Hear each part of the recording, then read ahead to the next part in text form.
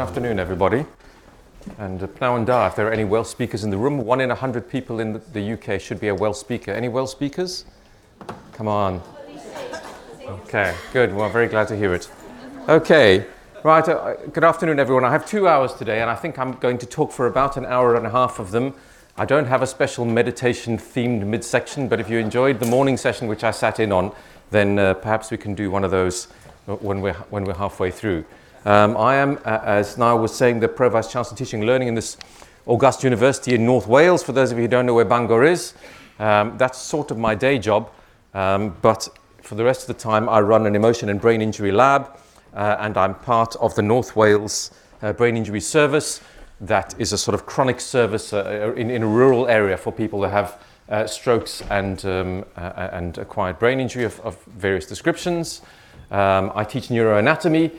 We run an annual Visceral Mind Summer School. That's a week-long residential anatomy course in which I teach people not only how to recognize brain areas, but also how to draw them. And in my spare time, I paint them. That's my painting, one of my paintings. And as it turns out, that's my 50th birthday cake, if you want to see how obsessed I am with brains. And as we said earlier, I'm part of this international movement called Neuropsychoanalysis, which is about either the relationship between neuroscience and psychoanalysis or the psychotherapies in general, which is what brings me to that connection. Various people you might know, maybe Manos Tsakiris and Katerina Fotopoulou, who are both in London here. That's Mark Solms over there with our book and our Japanese translator, and a much younger version of me. This is the famous Jörg Panksepp, who will be talking now, the late, unfortunately, Jörg Panksepp, who I'll be talking about a bit later. So that's just frame who I am and to give you all an idea to see whether the audio works well. Can you hear me reasonably well?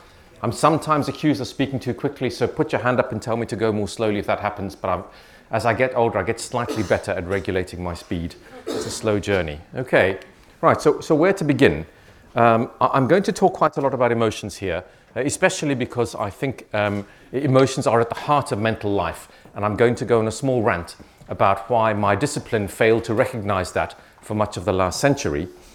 Emotions are enormously powerful, sometimes overwhelming for our patients, and there's a reasonable case to be made for the claim that every DSM-5 disorder is really a disorder of one or other class of basic emotion systems which are running amok. That's a far too complex an argument for today, but nevertheless a very interesting one. So, and it brings us to a little quote that we like to use in our field. It's actually Mark Solms' quote, that our patients suffer mainly from feelings.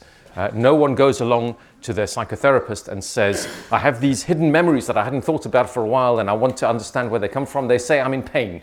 Please, can you help me to have less of that distress?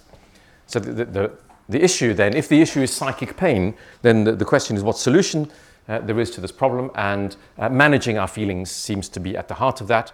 And there's a case to be made, and I'll be making it today, that emotion regulation is the process that allows us to manage our feelings and help us to better contain these otherwise potentially very distressing, I suppose, feelings and affective states. So that's the overall argument. I'm going to break today's talk into two halves. So firstly, I'll talk about basic emotions for roughly 3/4 of an hour, shall we say. Their role in mental health, the biological basis of those, potentially some relationships to things like recreational drug use and organic psychiatry. And at the end of that, we'll be able to have a brief break, if you want one, for 5 minutes. And then we'll switch to the second part of it, which is about the regulation of emotion and what role that might play in psychotherapy.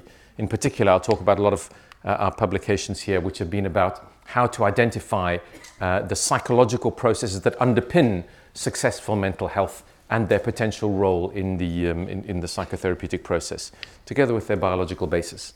I'll also, at the very end, talk about some psychological processes that I think are not important for psychotherapy, which I think is a neglected corner of the field, but nevertheless very important. So that's my overall plan, 2 45-minute slots. Leave us half an hour for questions or so. Is that, are we all on board for the journey? Definitely. Okay. So, what can we say about our patients suffering from feelings?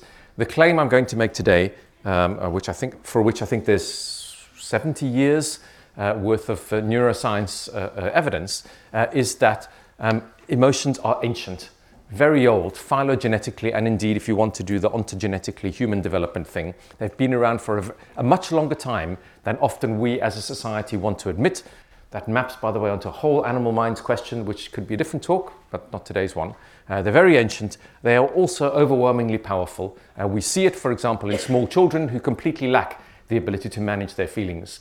And becoming an adult is in many ways the developmental achievement of being able to learn to manage our feelings, which varies enormously, as even the first speaker said today, depending on your personal biology and also the circumstances in which you're raised. Lots of variation here, and if they're poorly managed, they can be powerfully overwhelming.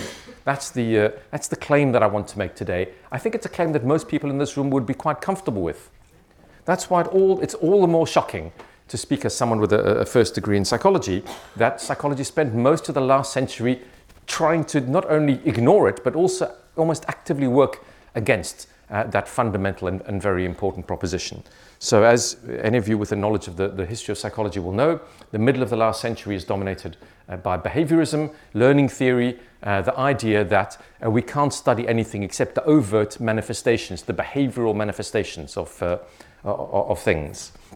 My simple summary of that half a century worth of field is that there are two kinds of behaviorists. The one kind of which I can sort of understand as an experimentalist, and the other kind of which I feel a bit repulsed by. You'll see why in a moment. The one I can understand is the founder of the field, J.B. Watson, who makes what I think is a pragmatic decision about feelings, or indeed about the mind, which is to say these are really hard. I think that the first speaker this morning said, there's no data less reliable than this is the way I feel about something. So they were uncomfortable with that as a source of data. That's not that Watson doesn't think there is a mind, he just thinks it's hard to do. So for about 50 years in the middle of the last century, core of psychology tries to study only overt behavior and not to use mentalizing words about the idea that there might be a mind. And I can live with that. It ends or starts to end in the 1960s. With the development of cognitive psychology and then cognitive neuropsychology and cognitive neuroscience, which has sort of made mental states more amenable to experimental psychology. But the middle of the last century is a desert for those reasons. But as I said earlier, I can live with Watson. I can't live with Skinner. Skinner holds the position that in principle there is no such thing as mind. That is, all of us here in the room today are zombies or automata, that mind is an epiphenomenon. It's a position which I think has profound moral implications, because so much of the way that we choose to behave towards others, so much of our legal system is founded on the idea that not causing distress to others is a general good in the world, and distress in others is a bad thing. But imagine if others can't feel distress because they're just zombies. So here is, I think, one of the most appalling quotes of the 20th century. The emotions are excellent examples of the fictional causes to which we commonly attribute behavior. So imagine the fact that all of your feelings today are entirely fictional.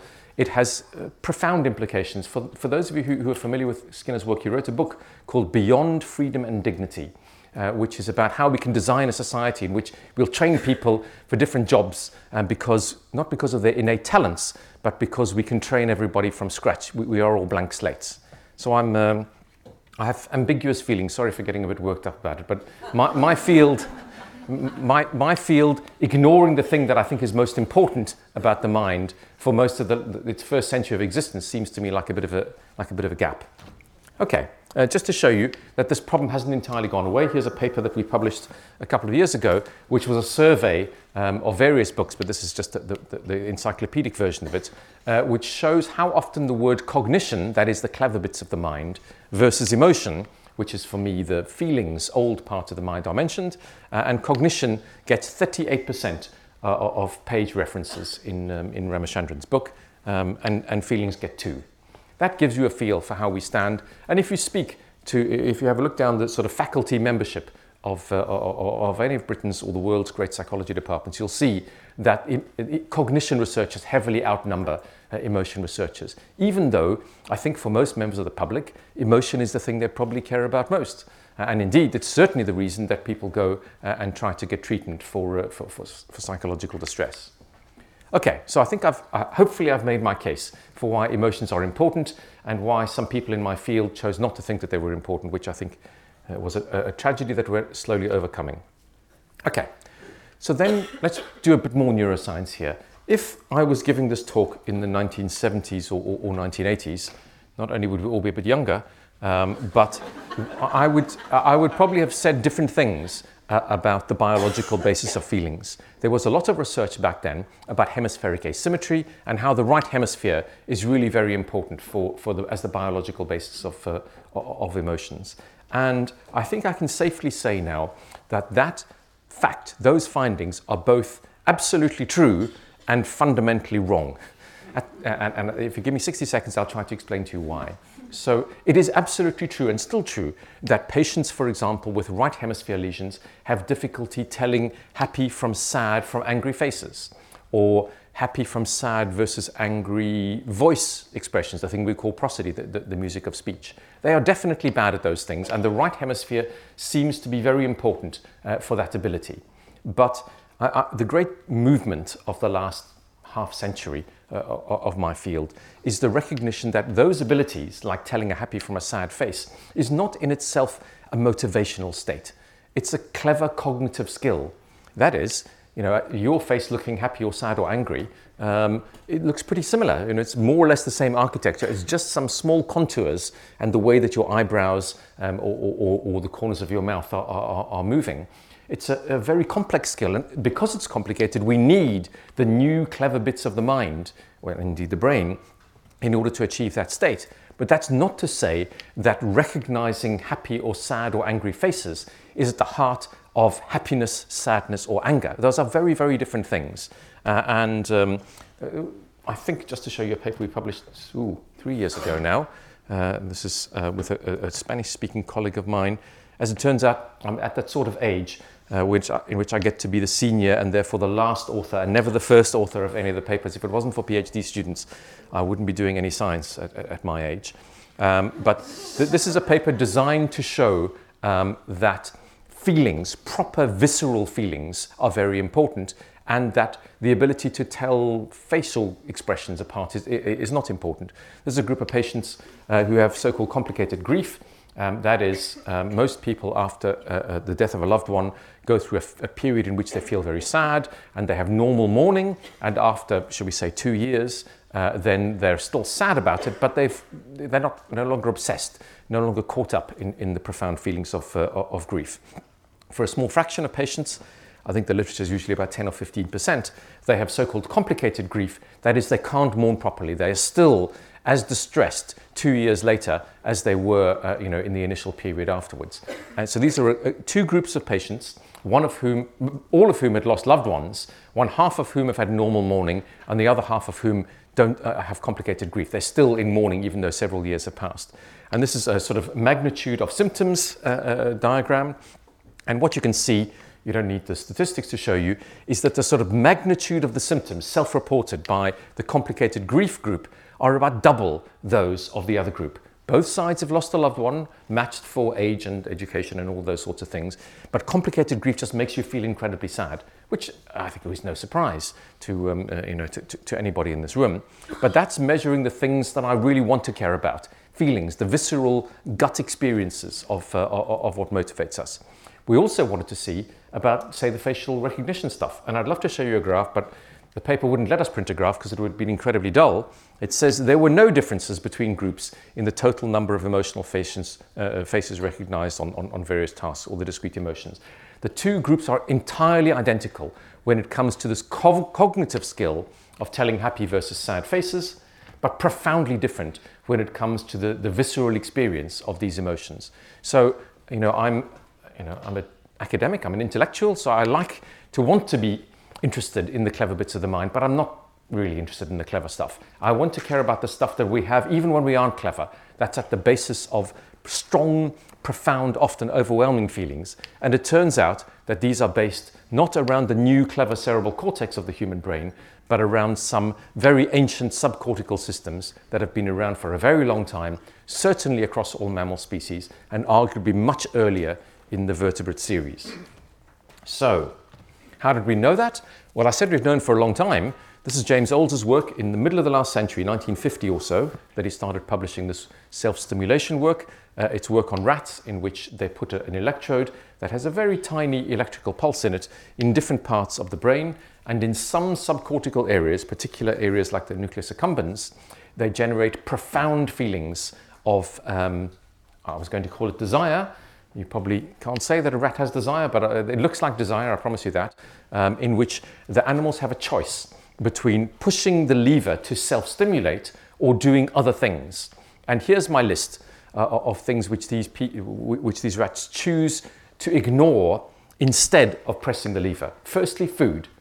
Secondly, water. Thirdly, in male rats, they choose not to spend time with female rats even when they're sexually receptive. In female rats, they choose not to spend time with their pups, even though, of course, that's what you should normally want to do. Oh, and by the way, they'll cross grids with electric foot shock in order to receive the lever. This is the profoundly, enormously reinforcing activities. In fact, in a famous paper in 1972, in work that you'd never get approval for now, they had direct stimulation of the brain in some human patients in order to do this. The rats, by the way, push the bar about 2,000 times an hour and will do so for 24 hours. They have to be unhooked from the machine in order to stop them from starving to death or from dehydrating. The human equivalent in the paper, the famous patient is B19, would repeatedly push the bar in preference for almost anything else, and just said, whenever they were uncoupling him, was saying, just give me an extra 5 minutes, come on, please, I really have to get the last few pushes in. Profoundly overwhelming, almost sexual desire levels of reward from these brain areas. There's something about them that's powerfully rewarding, powerfully reinforcing for human beings. So we've known about this stuff since the middle of the last century. How, in 1953, Skinner can say there's no such thing as feelings seems to me as if he hasn't been reading enough neuroscience. We also know, if I can just make more of a case for why the old brain is important for feelings and the new clever bit isn't, that brain lesions to the new clever cortical parts on the outside of the brain make more or less no difference to the experience of basic emotions. Here's a lot of our work over the last 15 or so, getting on for 20 years, which demonstrates that the magnitude of experience in patients who have cortical brain lesions is more or less unchanged relative to controls. Our patients have a little more difficulty managing their feelings, but that's for the second half of the talk. The actual experience of feelings is not mediated by these cortical new clever brain regions. We did some work on erogenous zones a few years ago. It's the only time I've got a double-page spread in the Sun. Not my proudest moment, but there we go. Which a reference back to a 1990 story involving a member of the royal family, for those of you who were around during that revelation. We did a lot of work on it over the years, but the one fact I want to extract from the findings are not our work, but actually the work of two neurosurgeons, Penfield and Rasmussen, again in the middle of the last century. These are neurosurgeons taking brain tumors out. And as you know, in neurosurgery, before you take something out, it's really helpful to stimulate it electrically to see whether you need it or not. So they're spending a lot of time stimulating the brain, especially the outside part of the brain. Our last speaker spoke about the homunculus. That is a representation of the body in the cerebral cortex. For reasons of wanting to avoid sexism, I prefer to call it a homunculus, which I think is the correct Latin rendering of homunculus, because it could be a female body as much as a male. It's in the new outside clever bit of the brain here. And the question is, what happens when it's stimulated? So if this is the only map in the brain of the body, then stimulating it might lead, for example, to all sorts of erogenous feelings. As it turns out, Penfield and Rasmussen sometimes have to remove tumors that are in the body part area of the homunculus that represent the genitals. So he's stimulating these areas, and here's the famous quote from him. Curiously enough, after doing this in 400 patients, we have never produced erotic sensation but by any form of electrical stimulation, including brain areas that map onto the genitals. So the patients felt tingling sensation or scratching sensation in the genitals, but no one was ever saying, ooh, Dr. Penfield, please, can you turn the volume up on that? I'm really loving that. And that's because the new clever bits of the brain are not for feelings. They're for all sorts of clever things, and I'm very fond of cleverness in the new part of the brain, but they're not for those basic, powerful, visceral feelings. Those are to be found in much more ancient brain areas, like the ones I talked about for self-stimulation earlier. Here's Tony Damasio's imaging work, 20 years old now, but still one of the great papers in the field, in which he gets people not to look at happy and sad faces in the scanner, but instead to experience internal states that are linked to particular emotions. So he has people who practice first remembering important life experiences, like thinking sadness.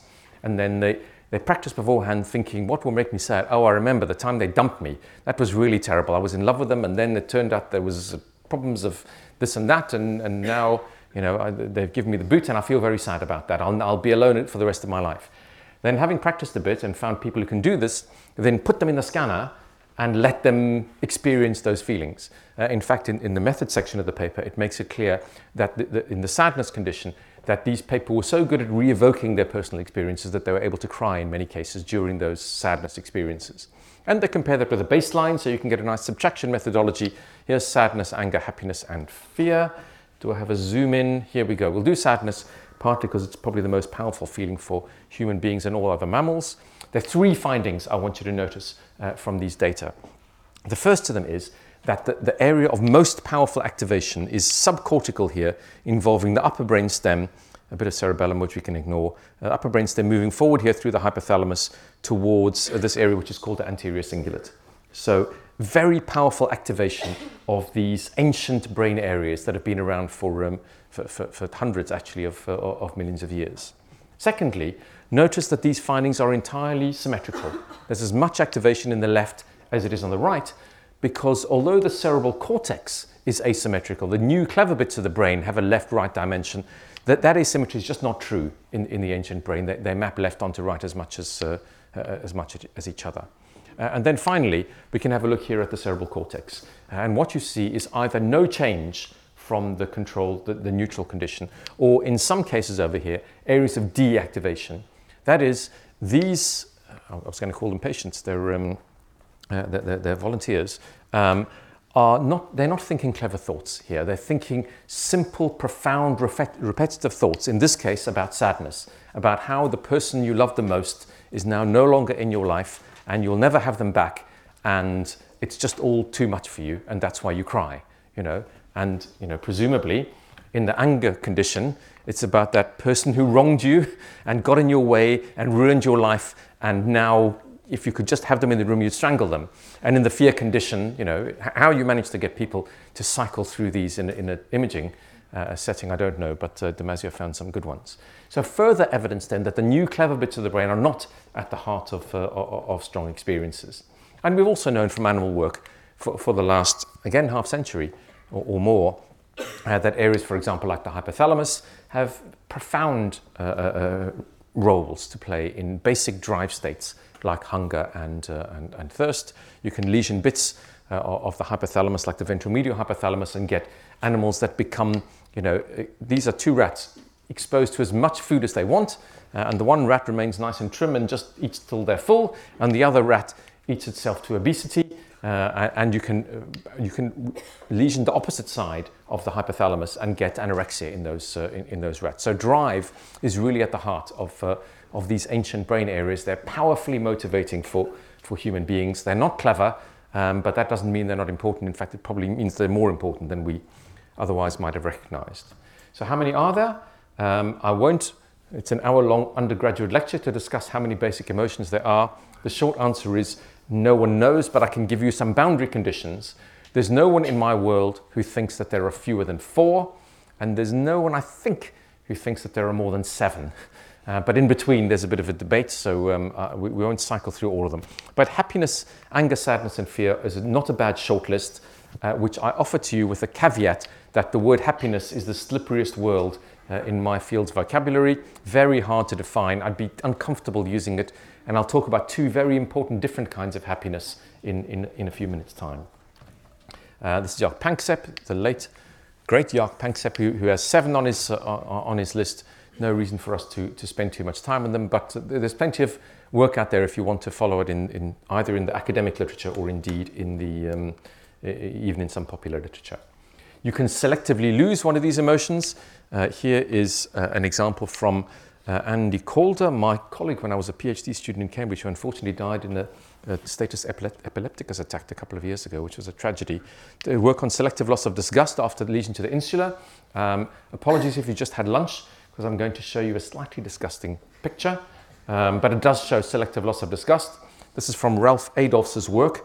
So here's Adolph's description of this patient. Sorry for the picture, but it just makes it more evocative. Patient B was unable to recognize disgust in any of the stimuli we used, including the descriptions of actions or spontaneous labeling of dynamic facial expressions.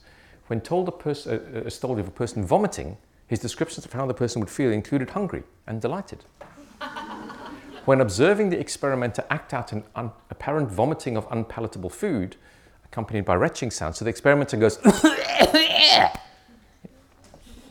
B's description was that delicious food was being enjoyed, which I don't think was the experience of anybody here when I demonstrated that to you. So you can selectively lose these. It looks as if we are running simultaneously multiple emotion systems in the brain.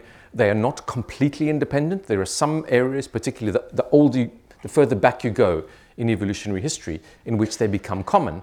But probably in mammals, they spread out to be relatively independent anatomically, and also their neurochemistries are independent. So I'd like to spend a couple of minutes on that issue. Here's a nice little slide about evolutionary conservation. So this is a picture from Yark and Doug Watt's work on the anatomy of the sadness system, color-coded. You don't have to worry about the labels, but the system runs from the upper brainstem, PAGs for periaqueductal gray, through various areas of the thalamus and hypothalamus towards this area over here in green, which is the anterior cingulate. And here is that equivalent system in the guinea pig. Okay, I hope we agree. Not many things we have in common with them, but it runs there from the PAG through the dorsomedial thalamus and through the hypothalamus towards the anterior cingulate. This system is effectively conserved across all mammal species. You can see what makes us different from guinea pigs, of course. We have this huge folded cerebral cortex, which makes us infinitely cleverer than your average guinea pig. They just have a little bit of cerebral cortex, and they've got very big olfactory bulbs at the front of it. And of course, their brainstem goes out horizontally because they're quadrupeds, and ours vertically because we're bipeds. But apart from that, when it comes to sadness, guinea pigs are feeling sadness just like you and I are. In fact, of course, we have a much greater capacity to manage our sadness than guinea pigs do. They're like children, much more vulnerable. Okay, so I think that puts our science in a very interesting position, which I'm going to spend a couple of minutes talking about. I've got a picture of Newton here because the great joy of science when it's succeeding is when it pulls together things from completely different areas and shows how a single explanation, a single sort of model can explain really diverse things. And everyone learns how marvelous Newton is because the same force that allows apples to drop from trees is the force that allows the moon to orbit the Earth. I mean, who'd have thought it? But Newton has a universal law of gravitation that shows that those two very different things are actually the same thing, just viewed through different perspectives. So I think in emotion neuroscience, we're in an interesting situation in which we can pull together at least three things that are in different chapters of the textbook and say they are actually just the same thing viewed through a different lens in a similarly Newtonian way. And the first of them are basic emotion systems. I've just spent half an hour or so talking to you about them, the things that underpin our feelings. Secondly, the issue of recreational drug use. So, as I'll show you in a few minutes, the reason people take recreational drugs is in order to modify basic emotion systems. Sort of makes sense. It's not that they're specially designed, it's just we tried all the drugs in the world, and whenever one modifies your feelings, then people go, I'll have a bit more of that. So that seems to be at the heart of recreational drug use. And indeed, organic psychiatry. It turns out that the drugs which your psychiatrist gives you in order to help to manage various psychiatric disorders are indeed modifiers of basic emotion systems. That's the overall principle that underpins three very different fields and somehow brings them together. My great hope, because I'm looking forward to the end of the DSM system and its replacement with a better textbook to classify psychiatry, is that we'll be able to design a classification system for psychiatry that's based around basic emotion systems rather than the current rather arbitrary system. But that's, again, a rant for another day. I put the word consciousness down there because there's a reasonable case to be made for the fact that consciousness arises in order for us to be able to feel basic emotion systems. That is, that we need to know when things are working or not working in our lives in order to drive behavior. So there's a very interesting philosophical question here about what the origins and role of consciousness might be. But again, that's not one for us here. Okay, so I'd like to try as a sort of test case to take one basic emotion system and run through it and show you how, whoops, where was my last slide? Show you how once we've talked about the feeling, then we can talk about the drugs, then we can talk about the psychiatry and see how it's really the same thing, given that you can sort of turn up and down the knobs of the volume of this basic emotion system. So to get there, I'm not going to talk about happiness anymore. I'm going to divide happiness up into two very different categories based on an important system pointed out first, although also by Yark, but by Kent Berridge. He talks about a distinction between wanting versus liking. Two words that I think you might have sort of thought were synonyms, or maybe not. And in 5 minutes' time, you'll know why. Hopefully you'll no longer think of them as synonyms. And you'll see why I think one of them is much better in our life than the other one. I'm a big fan of wanting, by the way. So wanting is the feeling you get before you find the thing you want. It's when you want to go out and seek and explore the world in order to better investigate it. The classic animal version is sort of sniffing around for things in the world. If you're an olfactory animal or going for a walk or whatever it is that motivates you out in the world, you often don't even know what it is that you want. You just have this sort of desire to explore. Yark, when he talks about the system, the so-called seeking system, calls it a goad without a goal. That is, it is a motivation system that drives you out into the world, allows you to burn energy in order to get the thing that you want, but it doesn't specify what you want. It's like the petrol in your car. You put petrol in your car in order that your car has energy, but the petrol station doesn't say whether you're going to go to the beach or to the library with that car. It's your life history that will determine what you choose to use that energy for. So it's a multi-purpose system designed to give human beings energy, and it's energy expending. You're burning your own stuff in order to want to get it in the world, and it makes you feel like you've got energy. In fact, subjectively, we think that the word that best describes what it is enthusiasm. That sort of feeling you've got in which you want to make things happen. And of course, remember I talked about dials here. You could turn it up chemically, you could turn it down chemically. What would less enthusiasm look like for human beings? So this is the thing we use before we've got the thing that we want. It's the wanting part, the search for the holy grail that you're prepared to burn energy for. There's a second state that's also pleasurable. You might call it a form of happiness, but it's very different. And Kent Berridge calls it liking. And that's what happens when you've got the thing you want. You've achieved, they call it post-consummatory in my world, but they don't mean consummation only in the sexual sense of the word. So you've got the thing you want, and now you're just kind of enjoying it. And it is not an energy burning system, it's an energy conserving system, which is also pleasurable, but fundamentally different in its subjective experience. It's not a sense of enthusiasm. No one, lying on the couch with their big bowl of ice cream is feeling, like they want to go and do more stuff. They're feeling like they're quite enjoying resting. And similarly, for the for the post-coital sense, I'm giving a talk in a couple of weeks' time in Brussels to our International Society on sex, and the first question I want us to ask is, why is sex good? Which is an interesting question, actually, biochemically. But why is it good at different times? And the chemistry of this system is the chemistry of things pre-orgasm. You've got enthusiasm, and the chemistry of this stage is the chemistry post-orgasm, in which It's also lovely, but enthusiasm is not a word you would use to describe it. It's much more about attachment, about bonding, about relaxation and rest. So that's why I don't like happiness. That's why at least two very different kinds of subjective experience map onto two different kinds of chemistry. So let's talk more about wanting, which is the one I like more, by the way, because it's better for your health to be doing more wanting and a bit less liking. Let's talk about the chemistry of what. Oh, you have to get some of the time or you wouldn't be motivated. But there we go. So pleasure and wanting and seeking. Jacques calls it his seeking system. He used to, over the years, call it a curiosity, interest, expectancy system. It's, as I said earlier, the sort of energy-burning system. It arises in the upper brainstem in an area that you don't need to know the anatomy of, called the ventral tegmentum, the area of Tsai, and it heads towards a number of areas of not only the cortex, but particularly subcortical areas like the accumbens. Those are the brain areas that David Olds was targeting in the 1950s, that was getting the rats to want to push those bars. And it has a particular chemistry in mind, which is dopamine.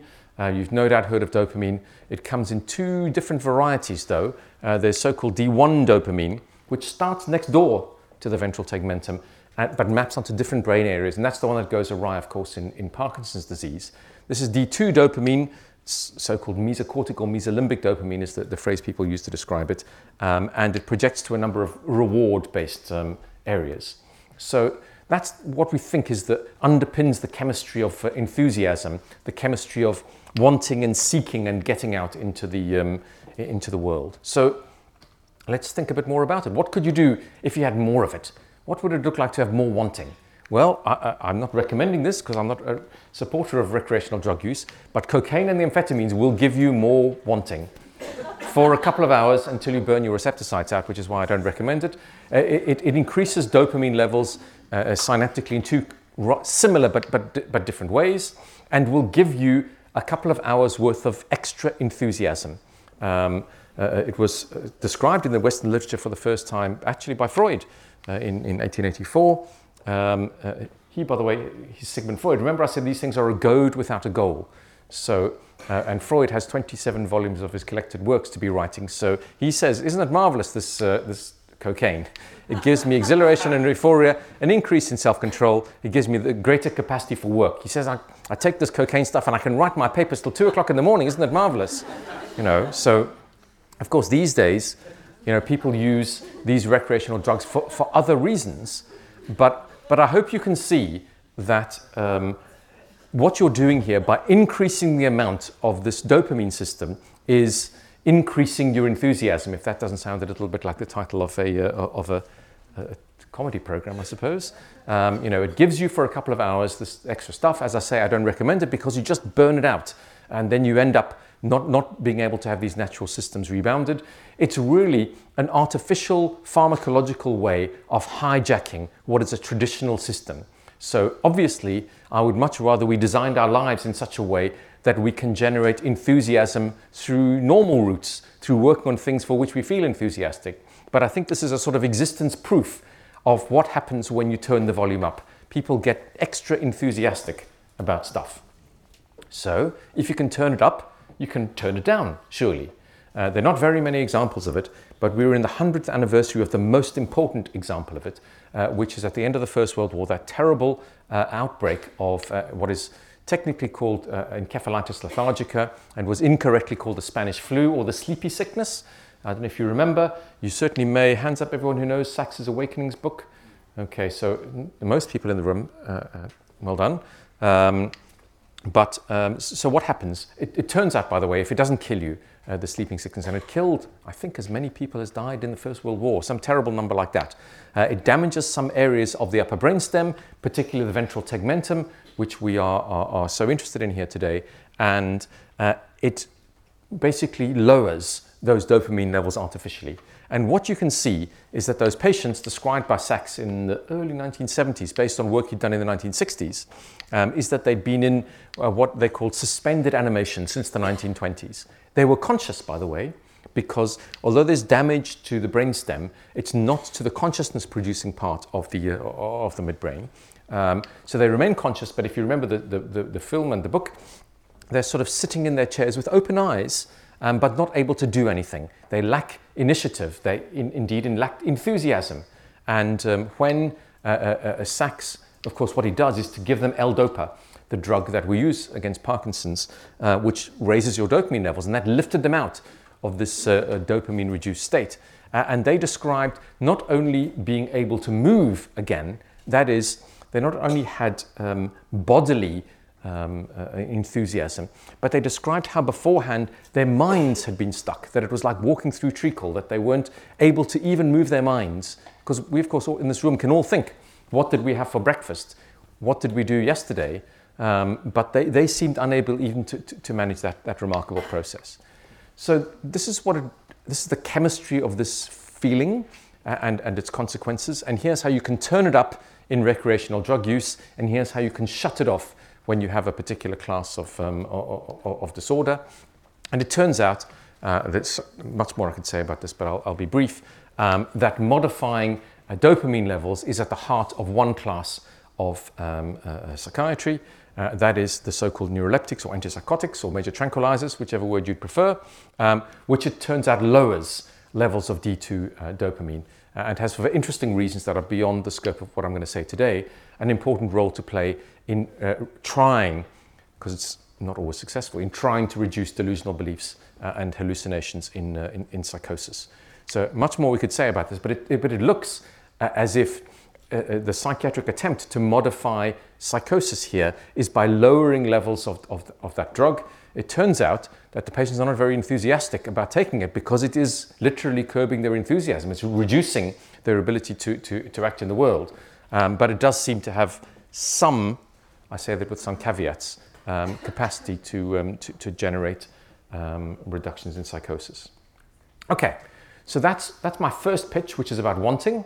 You know, that is, here's this thing that makes us go out into the world and burn energy. You can turn it up in one class of recreational drug use, or you can reduce it in another class of neurological disorder. And indeed, it seems important for a bit of psychiatry. You can have a similar story for the liking piece. Liking is complicated in lots of other ways. But it looks like, for example, it's underpinned by multiple pharmacologies, of which the most famous of which are the opiates. So our endogenous opiate system seems to produce internal classes of liking and also seems to underpin, of course, the attachment system and the reason that we care for others in the world. Here's Candace Pert, the woman, now the late Candace Pert, everyone in my talk today is dead now, who in 1973 should have got the Nobel Prize for her work on endogenous opiates. And she had been hospitalized. She'd just had a horse riding accident and she was on diamorphine. And here's a description of that. In addition to she was, by the way, a new mother. In addition to relieving all pain, it also seemed to completely obliterate any anxiety or discomfort I had as a result of being confined to a hospital bed and separated from my husband and young child. So that is, firstly, a description of the chemistry underpinning the system and the way that the opiates and other pharmacologies of attachment seem to operate, but also, of course, begins to describe the recreational drug use element of it all. So by shooting up on heroin, the user is artificially, overwhelming this attachment system. And of course, it feels very good for a while, and then you need more of the drug, and that's why I'm not recommending it. But you can see that increasing the level of this liking system has profoundly different effects to what we see in the first system, in the wanting system. So, people are taking cocaine in order to go, amphetamines in order to go out dancing. No one takes heroin and then goes out dancing. It's a passive state. You take the drug and now you feel freed of anxiety. You have no feelings of separation and sadness and loss, and you can just lie on the sofa like train spotting or whatever, and experience that the bliss, the pleasure of not having feelings of separation and sadness and distress. And I showed you, of course, the chemistry of that earlier. There are real issues here in organic psychiatry about how to use pharmacologies to treat these systems.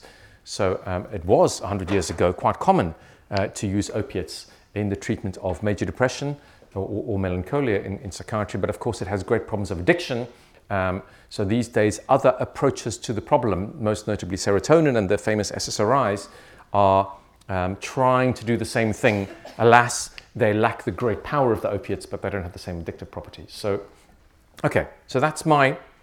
Oh, and here's the architecture of the guinea pig separation distress system and what we think the architecture is in the human system leading forward to the nucleus accumbens. Here's a meta-analysis, admittedly mirror image from the last way around of seeing the brain, also showing that the role of the anterior cingulate in major depression. There's some work by Helen Mayberg on deep brain stimulation to these brain areas, which is also another way into that system. You know, just basically showing us that there are different forms of basic emotion system and that they map onto a range of different sort of brain phenomena, I suppose. It also opens, for those of you interested in the relationship with the psychotherapies, an interesting question about what Freud would have called the metapsychology, the idea of what is the mind in psychological science. Freud was always interested in what neurobiology would bring, but he always admitted that the drives were the furthest part from the surface of the mind, the deepest, hardest parts to reach, and was enthusiastic that we'd learn a bit more. So here's a Freud quote. Biology is truly a land of unlimited possibilities. We may expect it to give us the most surprising information, and we cannot guess what answers it will return in a few dozen years to the questions we have put it. So we now are indeed a few dozen years after Freud's original speculation. Freud has a very different number for how many basic drives there are to the one that I've just given you. He has 2 or maybe 3, depending on your view. We now, I think, have another sort of way in. Okay, so that's my halfway mark, ladies and gentlemen. And we're about halfway. So shall I keep going, or do you want a 5-minute break? Keep going. Okay. 3 breaths, or whatever it is that the last speaker said. Okay, so I've now done basic emotions, and I hope you've seen that I'm making a case, a slightly ranty case at times, for why they're really important for mental health. They're at the heart of psychiatric disorders. They're at the heart of happiness in many respects. And the better we understand the biology of these systems, the better we are placed to be able to know what the causes of things are. The question then becomes, how do you treat it? You know, and I've talked about one form of treatment, which of course are the pharmacotherapies, the organic psychiatry, I suppose you might call it, which have many arguments in favor of efficacy and many counter-arguments against efficacy, maybe the most strong of which is the limited duration of efficacy. That is, they seem to work only while you take the drugs, which is why so many of those drug studies don't want long-term follow-up on their patients when they're not on the drug anymore, because they go back to where they were. Whereas the much better case for the psychotherapies that you have a short-term intervention with the patient and that the advantages continue after treatment has finished. In fact, there's even some evidence that they seem to linearly increase a bit with time. So you're no longer treating the patient, but the patient is using the things that they learned in psychotherapy in more and more other domains of their life and getting progressively better. So I'm not interested in the pharmacotherapy stuff, but I am interested in the psychotherapy stuff. And I had been interested in that literature, but couldn't think of a very good way in because it was following, that literature was following a method that I wasn't comfortable with, which is neuroimaging. I'd like to talk then about the regulation of emotion. It is actually less for me to say on this, so I'm not going to use up all of my time. I do want to give a chance for questions. So I'm going to talk about why it might be important for psychotherapy. I won't spend too much time on the psychotherapy part, but I will talk about its biological basis based on our work, which is really, as I said earlier, I was unhappy with the work done in imaging. They tend to be before-after investigations with people trying to treat, for example, simple phobias, and too many bits of the brain light up. And also in my world, neuroimaging runs the risk of identifying areas that are involved in a process, but perhaps aren't essential for that process. So it turns out that the work we do, which is human brain lesion work, you really know, you can see whether somebody needs this process or not, and you can identify exactly which brain areas are involved. So I'll show you a few examples of the studies that we've done in that domain, and I'll finish by talking about a psychological process that we think is not important for psychotherapy. It's quite interesting. The example is memory. You'd think it might be important. We have a little case to make that maybe it's not as important as people had previously thought. Okay, so we think that if our patients suffer mainly from feelings, the question is how does that process work? And we think that it's through this thing called emotion regulation, which is a gradually achieved skill, a developmental achievement, which happens during early childhood and continues on well into adulthood. All those arguments about how many years does it take for the brain to develop and why maybe 18 isn't the magical number for when we've completed our journey. Emotion regulation seems to be at the heart of that. It also seems to be at the heart of what makes us unique is not the right phrase, but I mean particularly unusual as a species, is that we seem able to manage our feelings in a number of interesting ways. That's not to say that we're using those skills necessarily very wisely, but it does seem to make us the dominant species on this planet at the moment. So I'm going to talk about which processes and the brain areas, but the overall argument for this, which you can see from the first half of my talk, is that these are newer brain areas. These are developmentally acquired skills. They're maintained through working relationships with others that are important in our lives. So it's called emotion regulation, massively under-investigated. So here's a graph Googling the use of the term emotion regulation in the literature, which goes during the 1990s from 1980s. No, this is 1990 actually, from something approaching zero to something approaching exponential. That is, it's now become a thing in the world. It's based as an academic field for the work of James Gross, who we've been working with for the last couple of years. And he has an interesting model that has different kinds of emotion regulation process that I might be able to talk about later, but I won't spend too much time on them. So here's this. A lot of this work, by the way, is with my previous PhD student, Christian Salas, who's now back running neuropsychology in Chile. He's marvelous. He came to the UK on a Chilean government scholarship. He's now the most qualified neuropsychologist in Chile in research and clinical terms, and he gets to found the discipline in his country. I visited him a few months ago. It's wonderful to be in his situation. So here's some very important work. This stuff is on a phenomenon, a phenomenon called response modulation, and that is, how can you stop yourself from expressing emotions in two directions, either through amplification of the emotion or suppression. So when might you need to hide an emotion? When might you need to amplify an emotion? And a neutral condition. So we've got people seeing pictures of things that are emotionally important, and we invite them either to amplify them or to suppress them, and we have video on them so we can capture the magnitude of facial expressions in those cases. Why, by the way, might you need amplification or suppression? Well, certainly, I think you need suppression because of the great problem of Schadenfreude, which is that human beings get pleasure when other people that are our competitors in the world, like our friends, do well. And there's plenty of evidence that people have Schadenfreude as a phenomenon, but you need to not express it near your friends because they get upset. You're supposed to be their friend. And a lot of people, it's at least one cause of problem in patients who have brain injury, in that they're more likely to express Schadenfreude, which is a perfectly legitimate feeling to have. You just mustn't show your friends that you're busy having it. And the other issue is amplification. So when might it be advantageous in order to amplify a feeling? I think it's particularly important socially and indeed for yourself when you're trying to circumvent a negative emotional state. So you might have got off the tube and you're feeling grumpy and you're going into work, and you could just go into work and say, oh, I'm having a bad day, I'm going to have a moan. Or you could say, I'll pick myself up here and make a joke and make light of it and it'll all be okay. And that's a very effective technique for not only making your life better, because you'll make the lives of others around you better, but others will like you more, and you can imagine a very virtuous cycle in which amplifying positive emotions is good for you and good for your friends. So which brain areas might perhaps underpin the process? Well, firstly, we investigated a whole group of patients, primarily those who have right frontal lesions, to see what happened.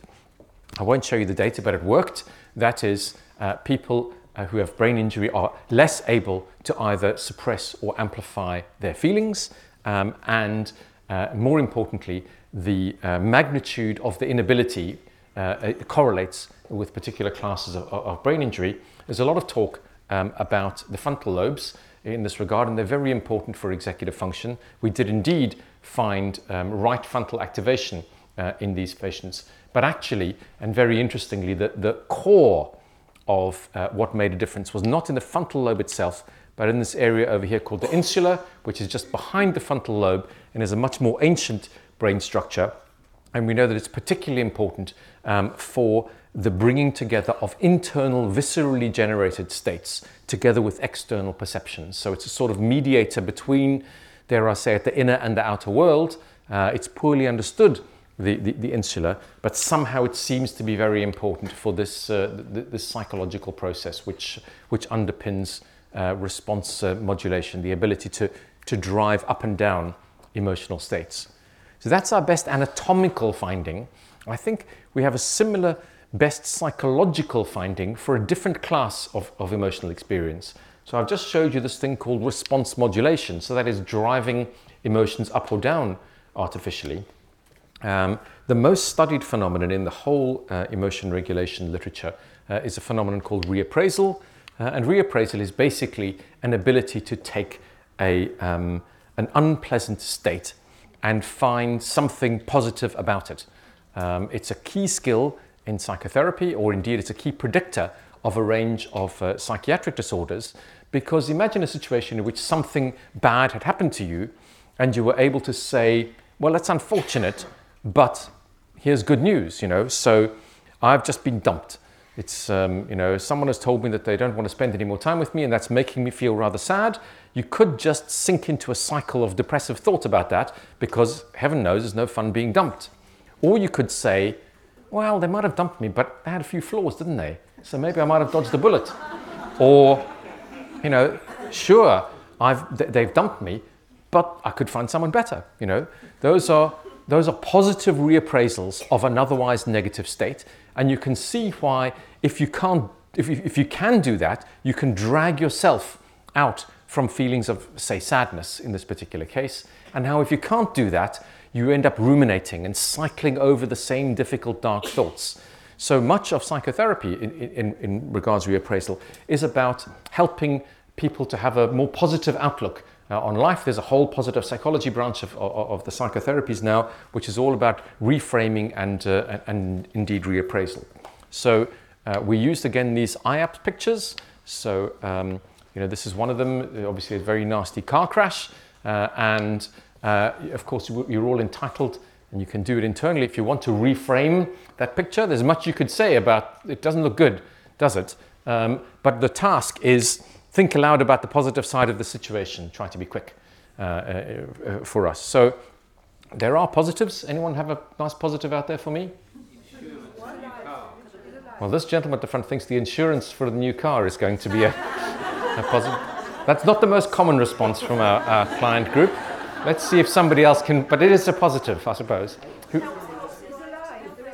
Yes, I think that the most common thing is at least the emergency services are there and they might be able to do something. Or, maybe, well, yeah, they may have had their seatbelt on and an airbag, so although they've had to come out through the windscreen, that's only because the door's damaged, and, find some good things. There are other, as you can imagine, the IAPS pictures that we use, it's a sort of standard international methodology, are all nasty things. There we go. Is that part of the same argument?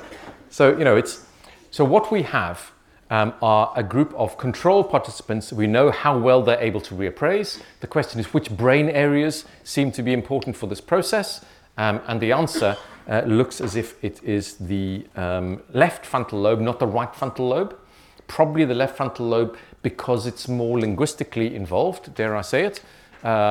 And what we have is a patient, a number of patients, but our star patient just couldn't reappraise.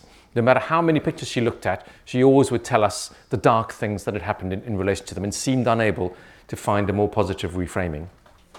We also got a big enough sample from the study that we were able to do a bit of a sort of factor analysis, a regression, to be able to establish what was underpinning the process.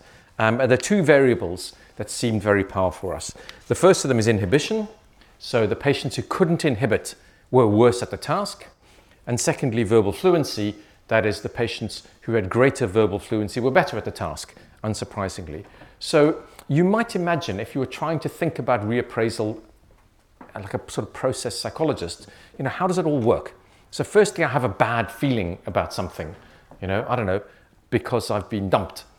And the first thing I need to do is somehow inhibit, repress, control that feeling. Now, repression is never going to work indefinitely, but you could imagine holding that feeling at bay for a little while until you can put a sticking plaster over it. And what is the sticking plaster? It's a little linguistic tool in which you think, something positive about it. So you take the bad feeling, you hold it at bay for a moment, you think of a positive thought, which is the sticking plaster over the thing that's negative, and then you don't have to inhibit it anymore because the sticking plaster is doing the work. When the thought comes to mind that you've been dumped, you now can automatically think, oh, somebody better. Or, but they were an idiot anyway, whatever it is that makes you be able to retain that thought. So it looks as if, just to summarize those two, we have two very different brain areas, both of them in the executive frontal parts of the brain, that are involved in managing these feelings in different ways. I'd also like to spend a couple of minutes on our star patient in this regard, who was in psychotherapy for a while. He was an academic by profession, so he was really good at coming up with subjective accounts of what it felt like to be him, and often very good phrases. And sticky sadness is the phrase which he used that we've been shamelessly borrowing for several years now because it describes it so well. He describes how, so he has another left frontal lesion patient, so he has this inability to reappraise, and he describes how it stops him from being able to think properly. So he says, having difficulty walking, it's one of the things that depresses him since his stroke. Having difficulty walking is something that saddens me. But then I have this experience that, well, it's like it's okay. I know it's okay to feel sad, but this is just not feeling sad. This is like a sticky sadness, which makes me feel sadder than I should. And really, it's like when you step in the mud. So he says it's like treacle or mud or whatever. You put your foot in it, and he can't get himself out of it. And he instead ends up in this cycle of rumination and over-consideration of the negative, which will be familiar to anyone who's worked with patients who have, for example, chronic depression. They constantly recycle all of the things that have gone wrong in their life and why they'd be unable to try to fix things, even though there may be many aspects of their life in which they're reasonably successful. And one way in psychotherapeutically is to try to get them to focus less on those negative automatic thoughts and more on things that are more positive and optimistic, because everyone has done some good things in their life, and everyone can try to do more good things in your life, even if it's just going out for a walk to the shops to buy the newspaper rather than sitting in your bedroom, ruminating on things. So firstly, he describes this inability to change things himself. Then he says something which we haven't got it on the slide here, but it's quite clear in the paper, which is that, like many patients who have executive impairment, he can't change that process himself, but he can be externally regulated. And his external regulator is his wife. He says, when I'm in this state, my wife really helps. She can come along and change and remove the feeling of sticky sadness. He uses an old analogy. He's a retired academic.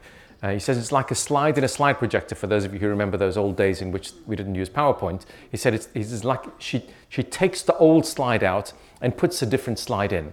So she suggests to him something positive because there are good things that he's done in his life. He doesn't need to ruminate on the negative, but he's unable to do it, presumably because he lacks one of these key skills. He's unable to inhibit those negative emotions and then come up with a new sticking plaster of a thought which will protect him.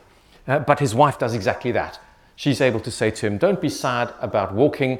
The good news is, look at what you're able to do. We were able to go out to the shops yesterday. You were attending your brain injury session with people who had much worse disabilities than you. Whatever other positive thought it might be that we need here. So I think, firstly, an important lesson for us that it is possible using this technique to identify which brain areas underpin the regulation of emotions. And secondly, unsurprisingly, it's towards the anterior frontal executive parts of the brain, but it may be different for different classes of emotion regulation, and there may be a left-right distinction here, based at least partly around the importance of language versus visual imagery, or some other dimension like that. Okay, so I want to end then with our example of memory, because I spend my clinical time working with patients who have brain injury, and indeed it is hard to work with those patients in order to improve their life in emotion regulatory terms. But it also occurred to me that many patients were making gains who had quite substantial brain injuries. And you could ask the reverse question. Instead of which brain areas are important for psychotherapy, you could ask the question, which brain areas are not important for psychotherapy? That would give you another sort of triangulation. And that's where our work in memory came from. So let's think about this another way.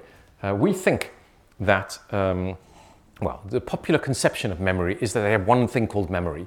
And if there's one thing that the last 50 years of my field's neuroscience have taught us, it's that we run maybe half a dozen classes of memory system, all in parallel.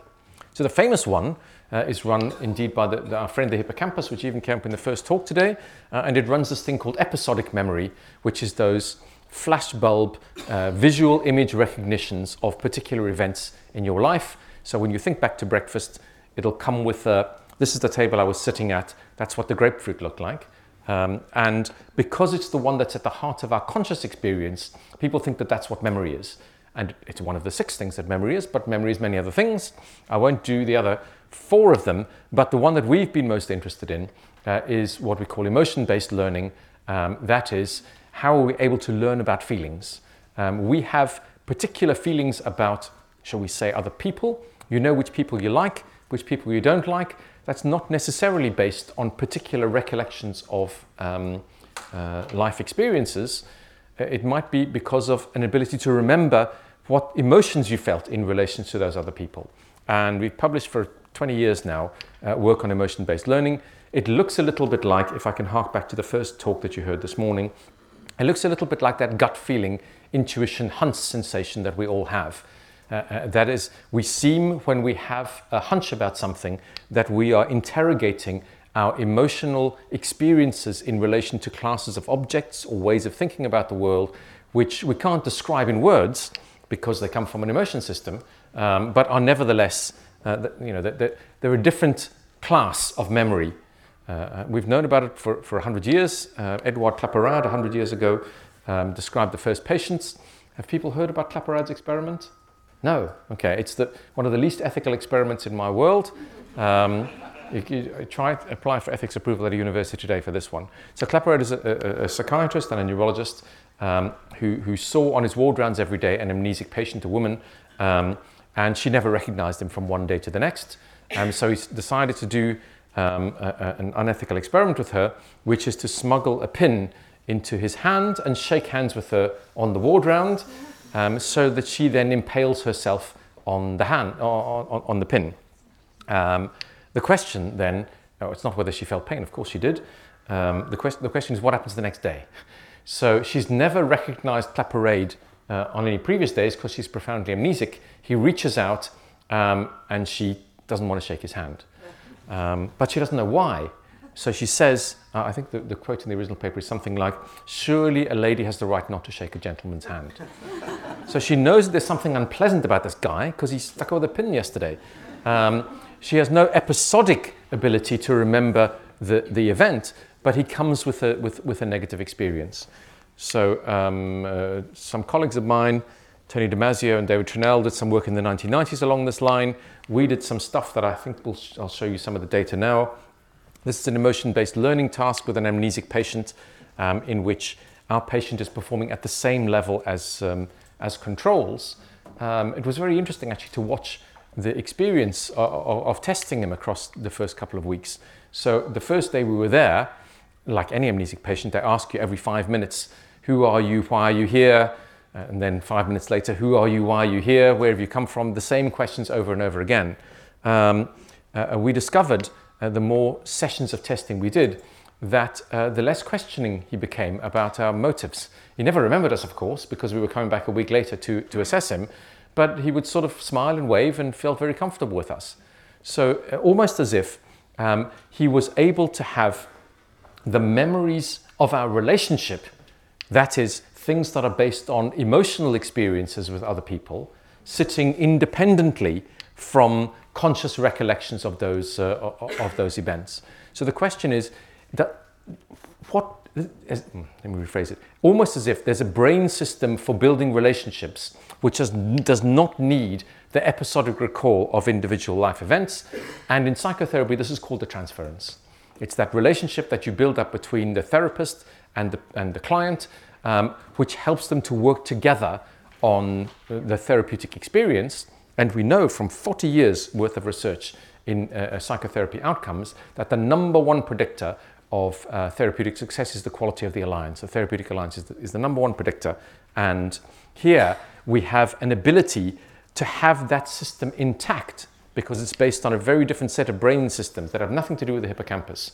That system intact in patients who have a brain injury.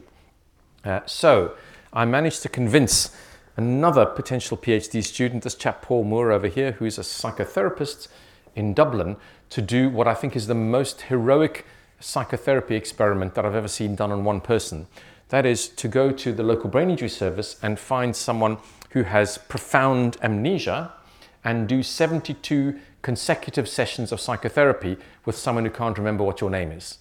Okay, he has to go to the patient's setting, but it worked very effectively. And you describe in this paper what happens across the sessions, and many things I could say about it. I sort of want to say two, I suppose. The first of them is, remember, he doesn't remember, the events of the previous week. He's seen for 1 hour a week. The question is, can they work together therapeutically? So I'm going to give you one example, which I can't hide the Dublin thing because any of you been to Dublin will know. This is the Liffey, which we call the Liffey Bridge incident in the paper here. It happens early in session 5 of the process, and it's about a difference of opinion between Paul, who's the therapist, and the client, and we watch its transformation across 6 weeks. By the way, you've got to be asking yourself, he's amnesic. Why are you able to work on a story which is a week later? But we'll see a bit more about that now. So this, by the way, you now have more information than the patient. Well, you now know everything that the patient and the therapist have, which is that there's this bridge called the James Joyce Bridge, which is traffic-based in the middle and has got some walkie sections on the side. Okay? And this is what happens in session 5. Here, do you know they call that pedestrian bridge that crosses the Liffey down there? Paul says the Halfpenny Bridge. No, not the Halfpenny Bridge. It's a new pedestrian bridge. Okay? So Paul, the therapist, says, no, it's not a pedestrian bridge. Traffic can go across that bridge. No, he says, it's not big enough for cars. So here's them cycling around that for the rest of the session, in which the patient refuses to accept that they might potentially be incorrect on this. So I'll give you a few of the lines here. It's just a little pedestrian. It's only about from here to the wall wide. I'm telling you, no cars can cross it. Paul says, I drove over that bridge. The patient says, you couldn't have. It's not big enough for a car or a bike. Then he said later, it's a little footbridge across there. There's no way a car could cross it. No, there's no way cars on that bridge. I tell you that much.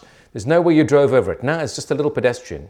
And then my favorite last one is, come in next week and tell me you drove across it and I'll give you 1,000 euros, 10,000 euros, 1,000,000 euros. Then they both laugh because they're starting to develop quite a good working relationship. You couldn't even get your car up on it. It's something Mr. Bean would try to cross over it in his car. It wouldn't work. So we're able to follow over multiple sessions. It keeps coming up every week. He remembers almost nothing else, but he's obsessed by this bridge.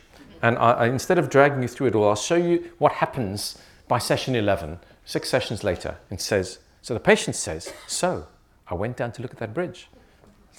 Paul goes, you did, yeah? Yeah. Okay, I'm wrong. But you can see over both sides of it though.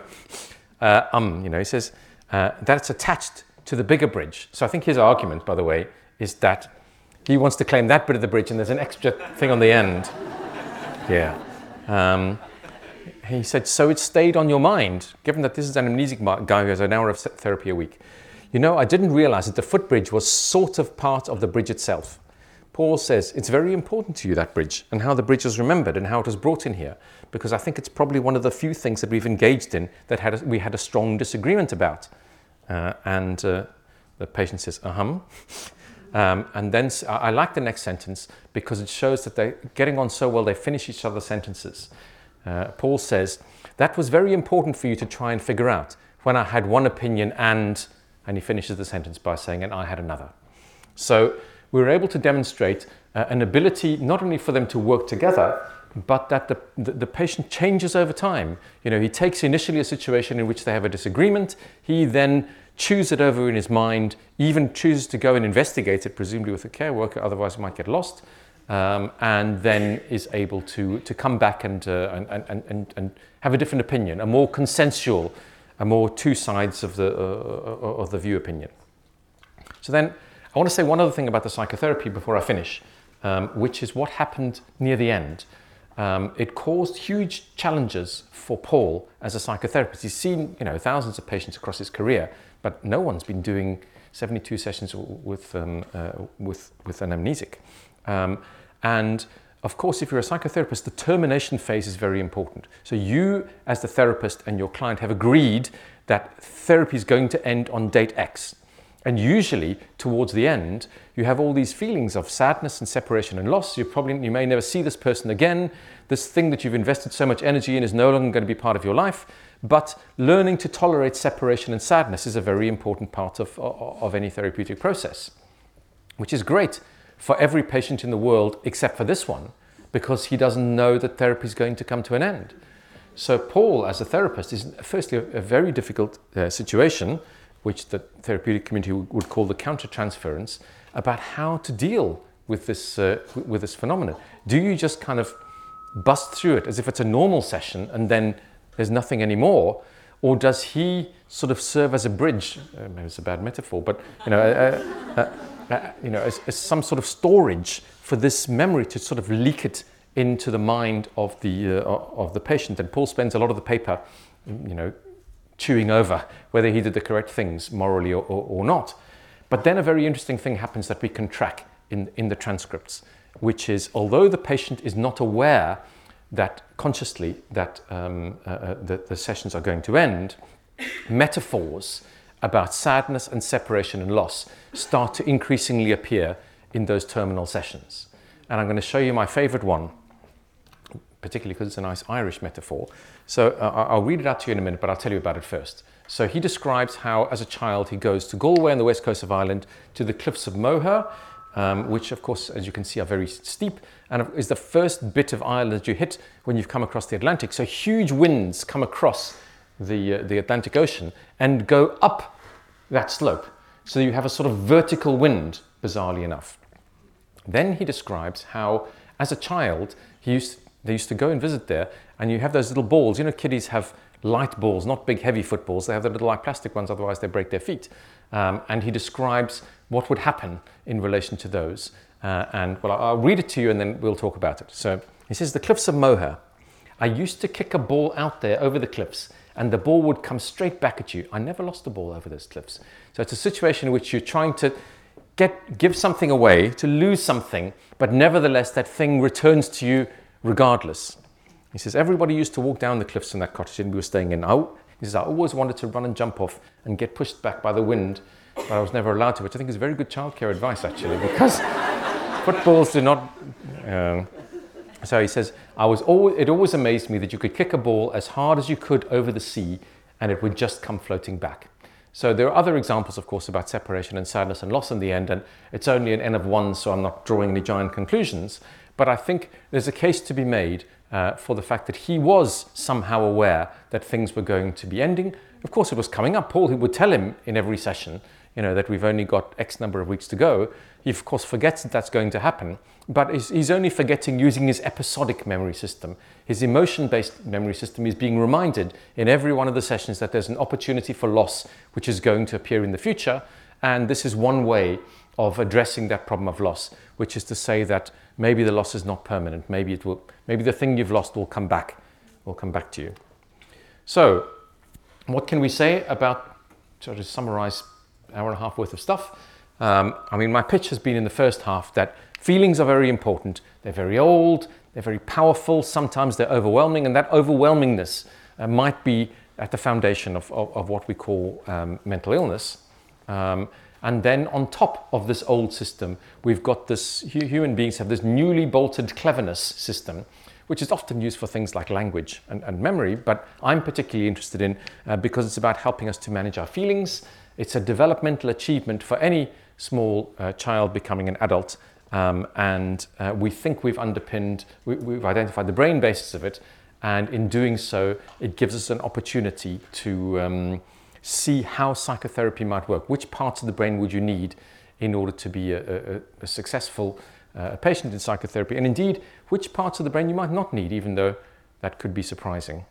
So I'll finish, I think, with a quote from Freud, which is, the deficiencies in our description would probably vanish if we were already in a position to replace the psychological terms by physiological or chemical ones. I think I agree with every word of Sigmund Freud there, except for one. I have a real problem with the word, where is it? Replace. Because I'm not seeking in describing the biological basis, the anatomical basis of these mental phenomena. I'm not seeking to get rid of the mental. In fact, we can only experience the mind from that subjective state. We need to use the language of subjectivity, the language of feelings, in order to be able to talk to our patients and to talk to each other. But of course, the deficiencies in our description become much less. The more we can see, we can see what it feels like as a human being to have a feeling, but also to see what the anatomy and the chemistry is that underpin those things. So I like to think that this puts the psychotherapies in general, and maybe all of mental science, on a much more solid scientific foundation. It gives us a very important bridge here, by the way, between neurology and psychiatry, two fields that have traditionally been sitting a little bit apart, and it gives us a real possibility of something remarkably strange, a neuroscience of psychotherapy, because we know psychotherapy works, but it's not that easy to understand how it works. And I think this is the start of that very interesting journey. So with that in mind, and with 20 minutes left for questions, thank you for your attention. It's been lovely to talk to you.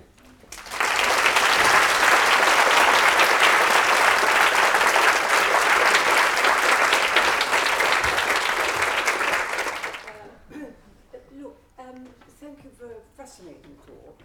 My question is about what I would call the anatomical mapping you have given us, supposedly reflective of various emotions, feelings, etc.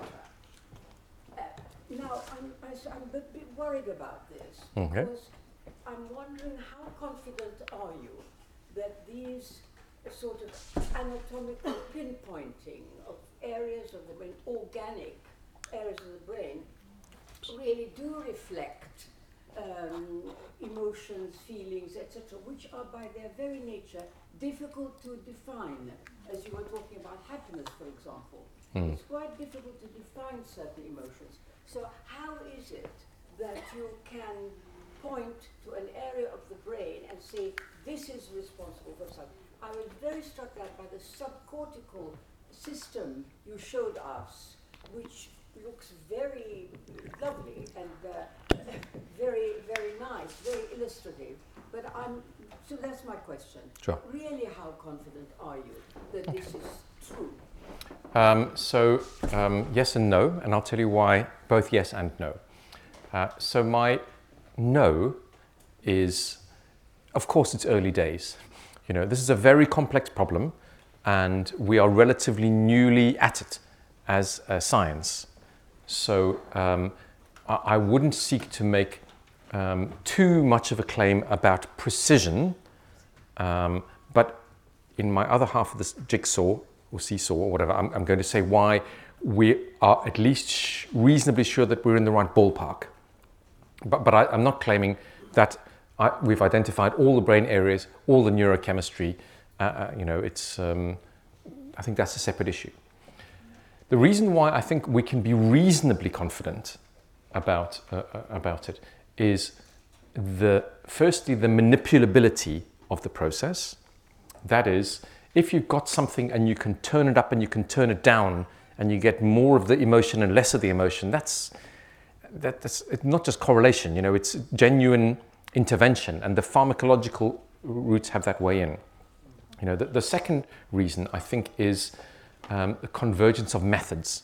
So in cognitive neuroscience, the thing you're looking for is for when you get the same scientific finding no matter which tools you use. So I happen to use the human lesion study method, but there are people who use, functional imaging.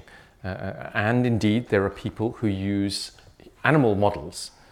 So if the evidence about, sadness is working for, newly hatched chicks and for rats and for humans, then, and you can turn it up and down in both those cases, I think it suggests that we are in the right ballpark.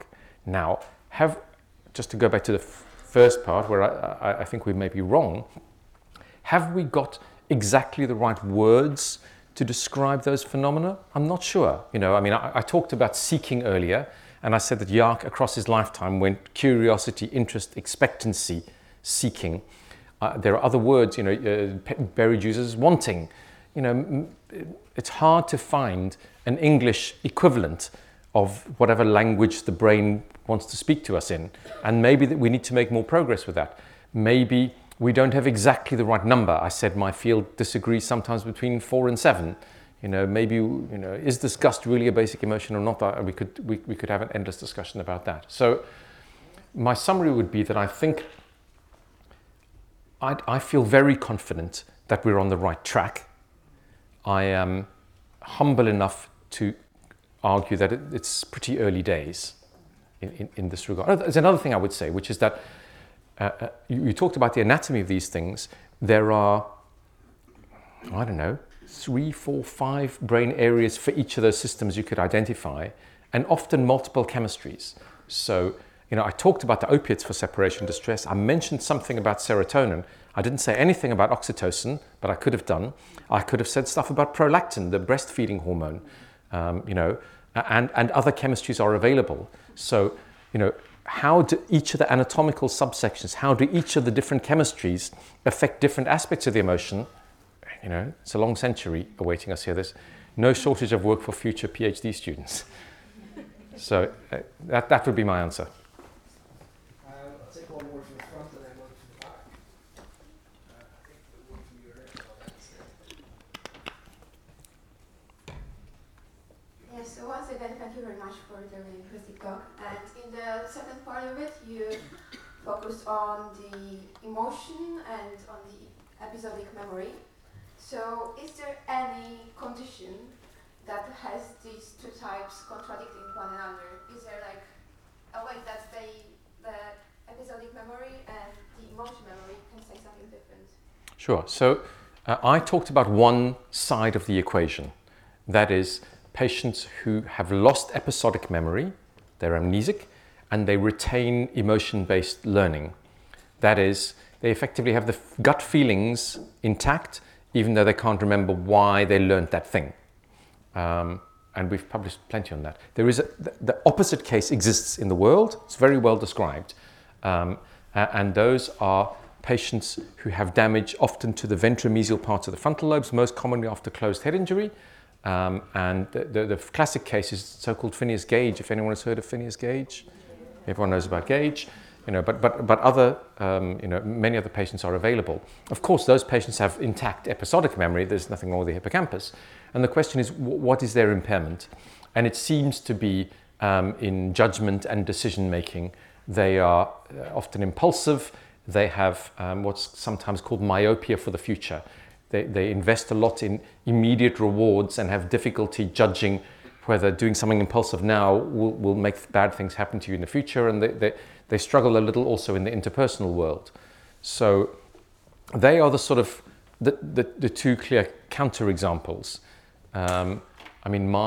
My world contains other dissociations like that for other classes of memory system, like procedural memory or semantic memory. I could have, that's like an undergraduate summer, semester on different classes of memory and their biological basis. But if that's the answer, those would be the two dissociative cases, memory versus episodic versus emotion-based. Seems to go either way. Yeah, but was mostly like a case when episodic memory tells you something different and the emotional memory tells you something different.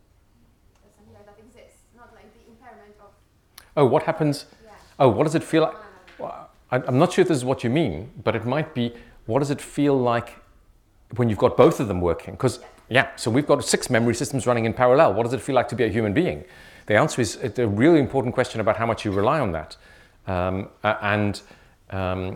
It's a very important issue in our world, because some people, even some US presidents, like to believe that because they have gut feelings about things and limited expertise in that domain, that allows them to know more than people who have greater expertise.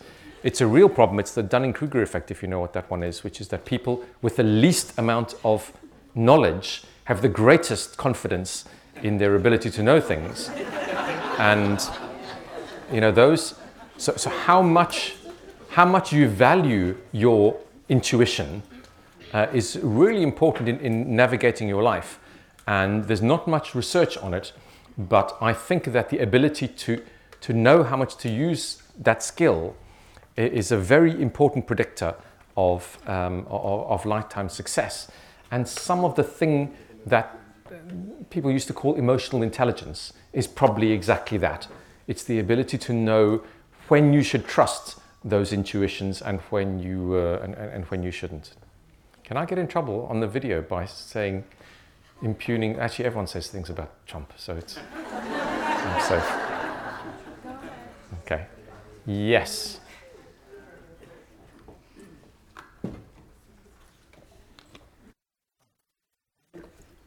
If there's been a long time of self-suppression of emotions, self-suppression, and there's a loss of motivation, a loss of wanting, where does it come from? Yeah, it's an interesting question. Let me go forward a couple of slides here. Where's my best basic emotion slide? Yeah, there's something I could have said when I was talking about basic emotions, which is, if there are 4, and I'm one of the 4 people, not the 7 people, if there are 4, it's a tragedy of the human condition that unfortunately 3 of them are negative. You've got happiness, sadness, anger, and fear, and 1 gunning for us and 3 heading in the opposite direction. I often say, in evolutionary terms, that may well be because we have. It's evolutionarily safer to have 1 accelerator and 3 brakes. You get into less trouble that way. But it does mean a point sometimes made by sort of Stoic philosophy that bad things are going to happen. It's just in the nature, the design of the system, that you are going to have sadness, anger, and fear. They're unavoidable problems and have been since the time of Marcus Aurelius. The question is, how can you build up the happiness stuff, the enthusiasm stuff, so that it drowns out the inevitable negativity? And I think that neuroscience is not the right route to seek the solution to that.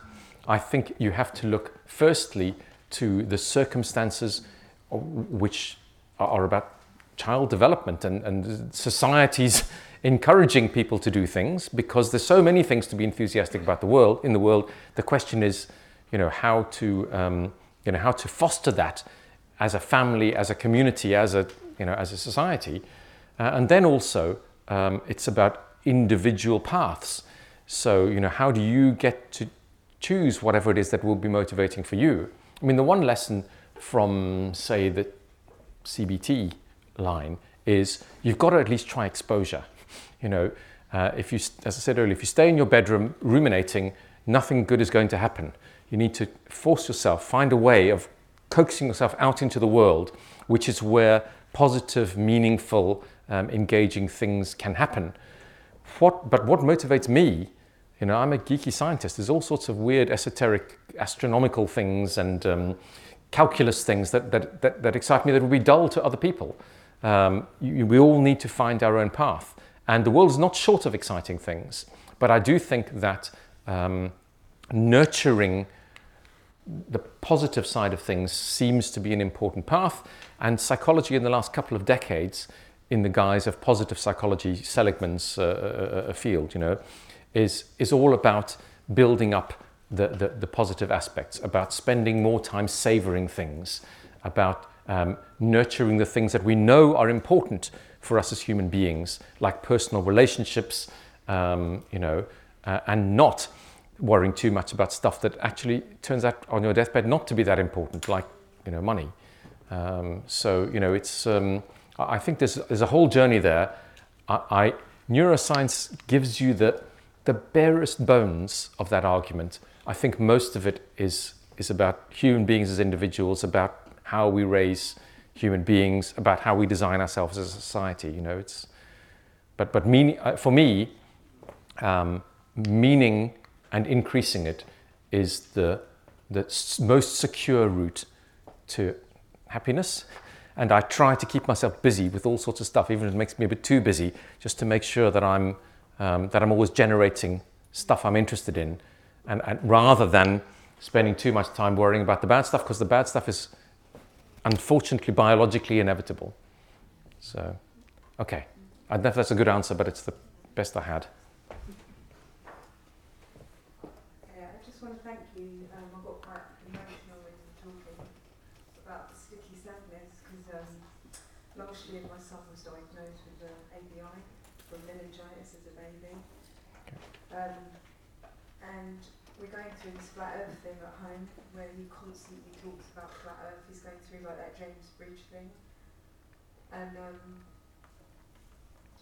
got emotional when you were sharing about it, because it was like, that's what's going on with me and him. We're having these debates and it's going on for hours. He's got short-term memory and working memory. And his neurosurgeon said that he didn't know how his executive functioning skills would develop from the age of 18 to 25 because the brain's still growing. Sure. So I'm a therapist, so what's encouraged me today is that I feel that maybe I can build that relationship with him in a therapeutic way, which is what you said, because I don't know how to handle him and I don't know how to understand him. I don't know how to be with him. His brother doesn't know how to be with him, and he won't access cognitive rehab, which his neuropsychologist has offered him. He won't engage with anybody. So I've kind of got that James Bridge going on at home. So thank you for that. It was kind of encouraging. I don't know whether I should be his therapist as his mother, but if he won't access outside rehab, I don't know what else Sure. to do with. I just wanted to ask you, how do I move on with the sticky sadness? He's an elite athlete and he's in a sticky sadness place where he's not performing well at the moment, and he's ruminating and he's beating himself up. But because of the cognitive difficulties, I don't really know what to say to him. Okay. Well, firstly, my condolences.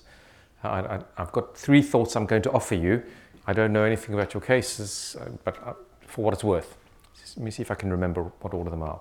The first of them, we've done some work over the years, it will be a different talk to give, on delusional beliefs after brain injury. Patients with medial frontal lesions often believe confabulatory delusional things. And the common solution in some therapeutic sessions, and unfortunately the common solution in some families, is to try to argue them out of the delusional belief. To say, this is, I'm not an imposter, which is what the Capgras delusion is, and so on. And in my experience, that takes you absolutely nowhere. You just end up undercutting the relationship between yourself within the family. And some of the work that we've done over the years is about getting people to just find another topic to discuss, rather than because you cannot shift them. Or at least with our client group, they were just very, very hard to move. So that would be my first thing.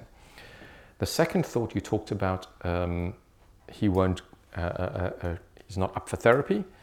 I don't know if I'm legally allowed to say this as a clinical psychologist, but not all therapeutic work needs to be performed by people who are on the register of clinicians.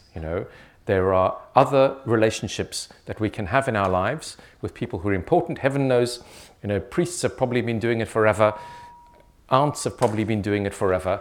You know, it's about the ability to form a therapeutic alliance. And because meaning is the big ticket here, you know, I suspect that you would get more mileage out of his working with someone on a topic that he really cares about, something that's shared with him, especially if you trust that person. I'm not so sure if I'd give it to a member of the Flat Earth community, but someone that he, you know, something that he's motivated by, I think would be a better way in. I got 2 out of them. Sticky sadness. So I have nothing more to offer except what I said an hour ago, which is that it is true that patients with executive impairment, if that's what your son has, have difficulty shifting, but it is possible to reappraise with some external mediation. So if someone that he cares about is able to offer him, you know, alternative ways of viewing at things, but he needs to care about them, you know, then that may be an interesting route in for reappraisal. I haven't seen any good studies with people who have brain injury at a large enough scale to know whether it works or not. It's just that the single case stuff that we've reported suggests that it's possible to happen. I wouldn't hold out too much hope for generalization. So I don't know that if somebody does it for 8 weeks, you know, then they magically know how to do it on their own, but I wouldn't rule it out either. You know, it might be that they can internalize some of those thoughts, like stop, I'm having a bad moment here. And, you know, I mean, in our clinic, we often use some very concrete solutions to those problems, like carrying a card around that says, you know, that the patient can pull out and says something, now is a good time to stop, go into the garden, have a look at the flowers, think about something different in order to stop that difficult cycle of rumination. With our client group, we're always looking for easy to implement, concrete, simple strategies. They just seem to work better than, you know, than too much abstraction. So I have no idea whether any of those will work, and but I wish you all the best on your journey. Thank you. There's time for one more. I think we're on this side of the room. Sorry.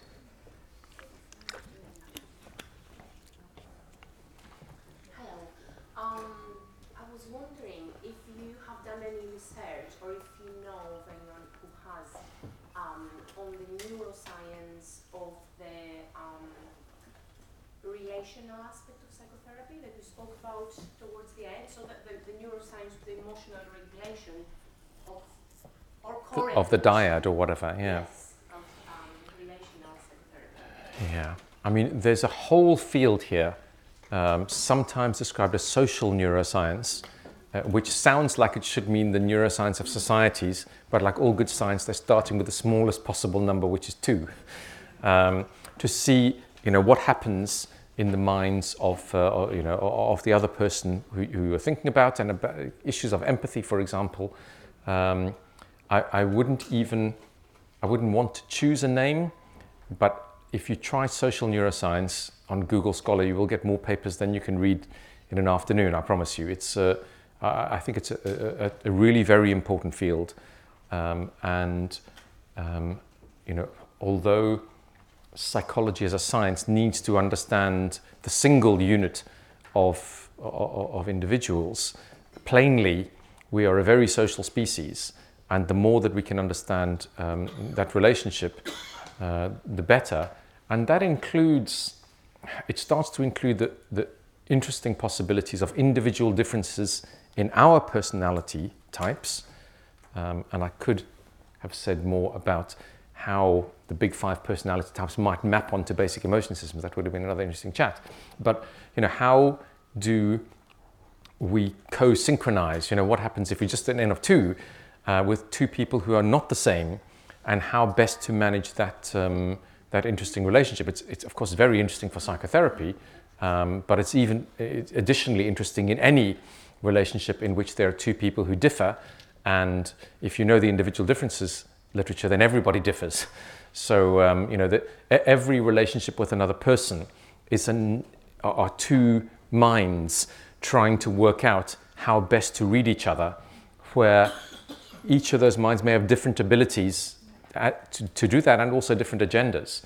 So you can sort of see in computationally how it's hard enough trying to understand one mind.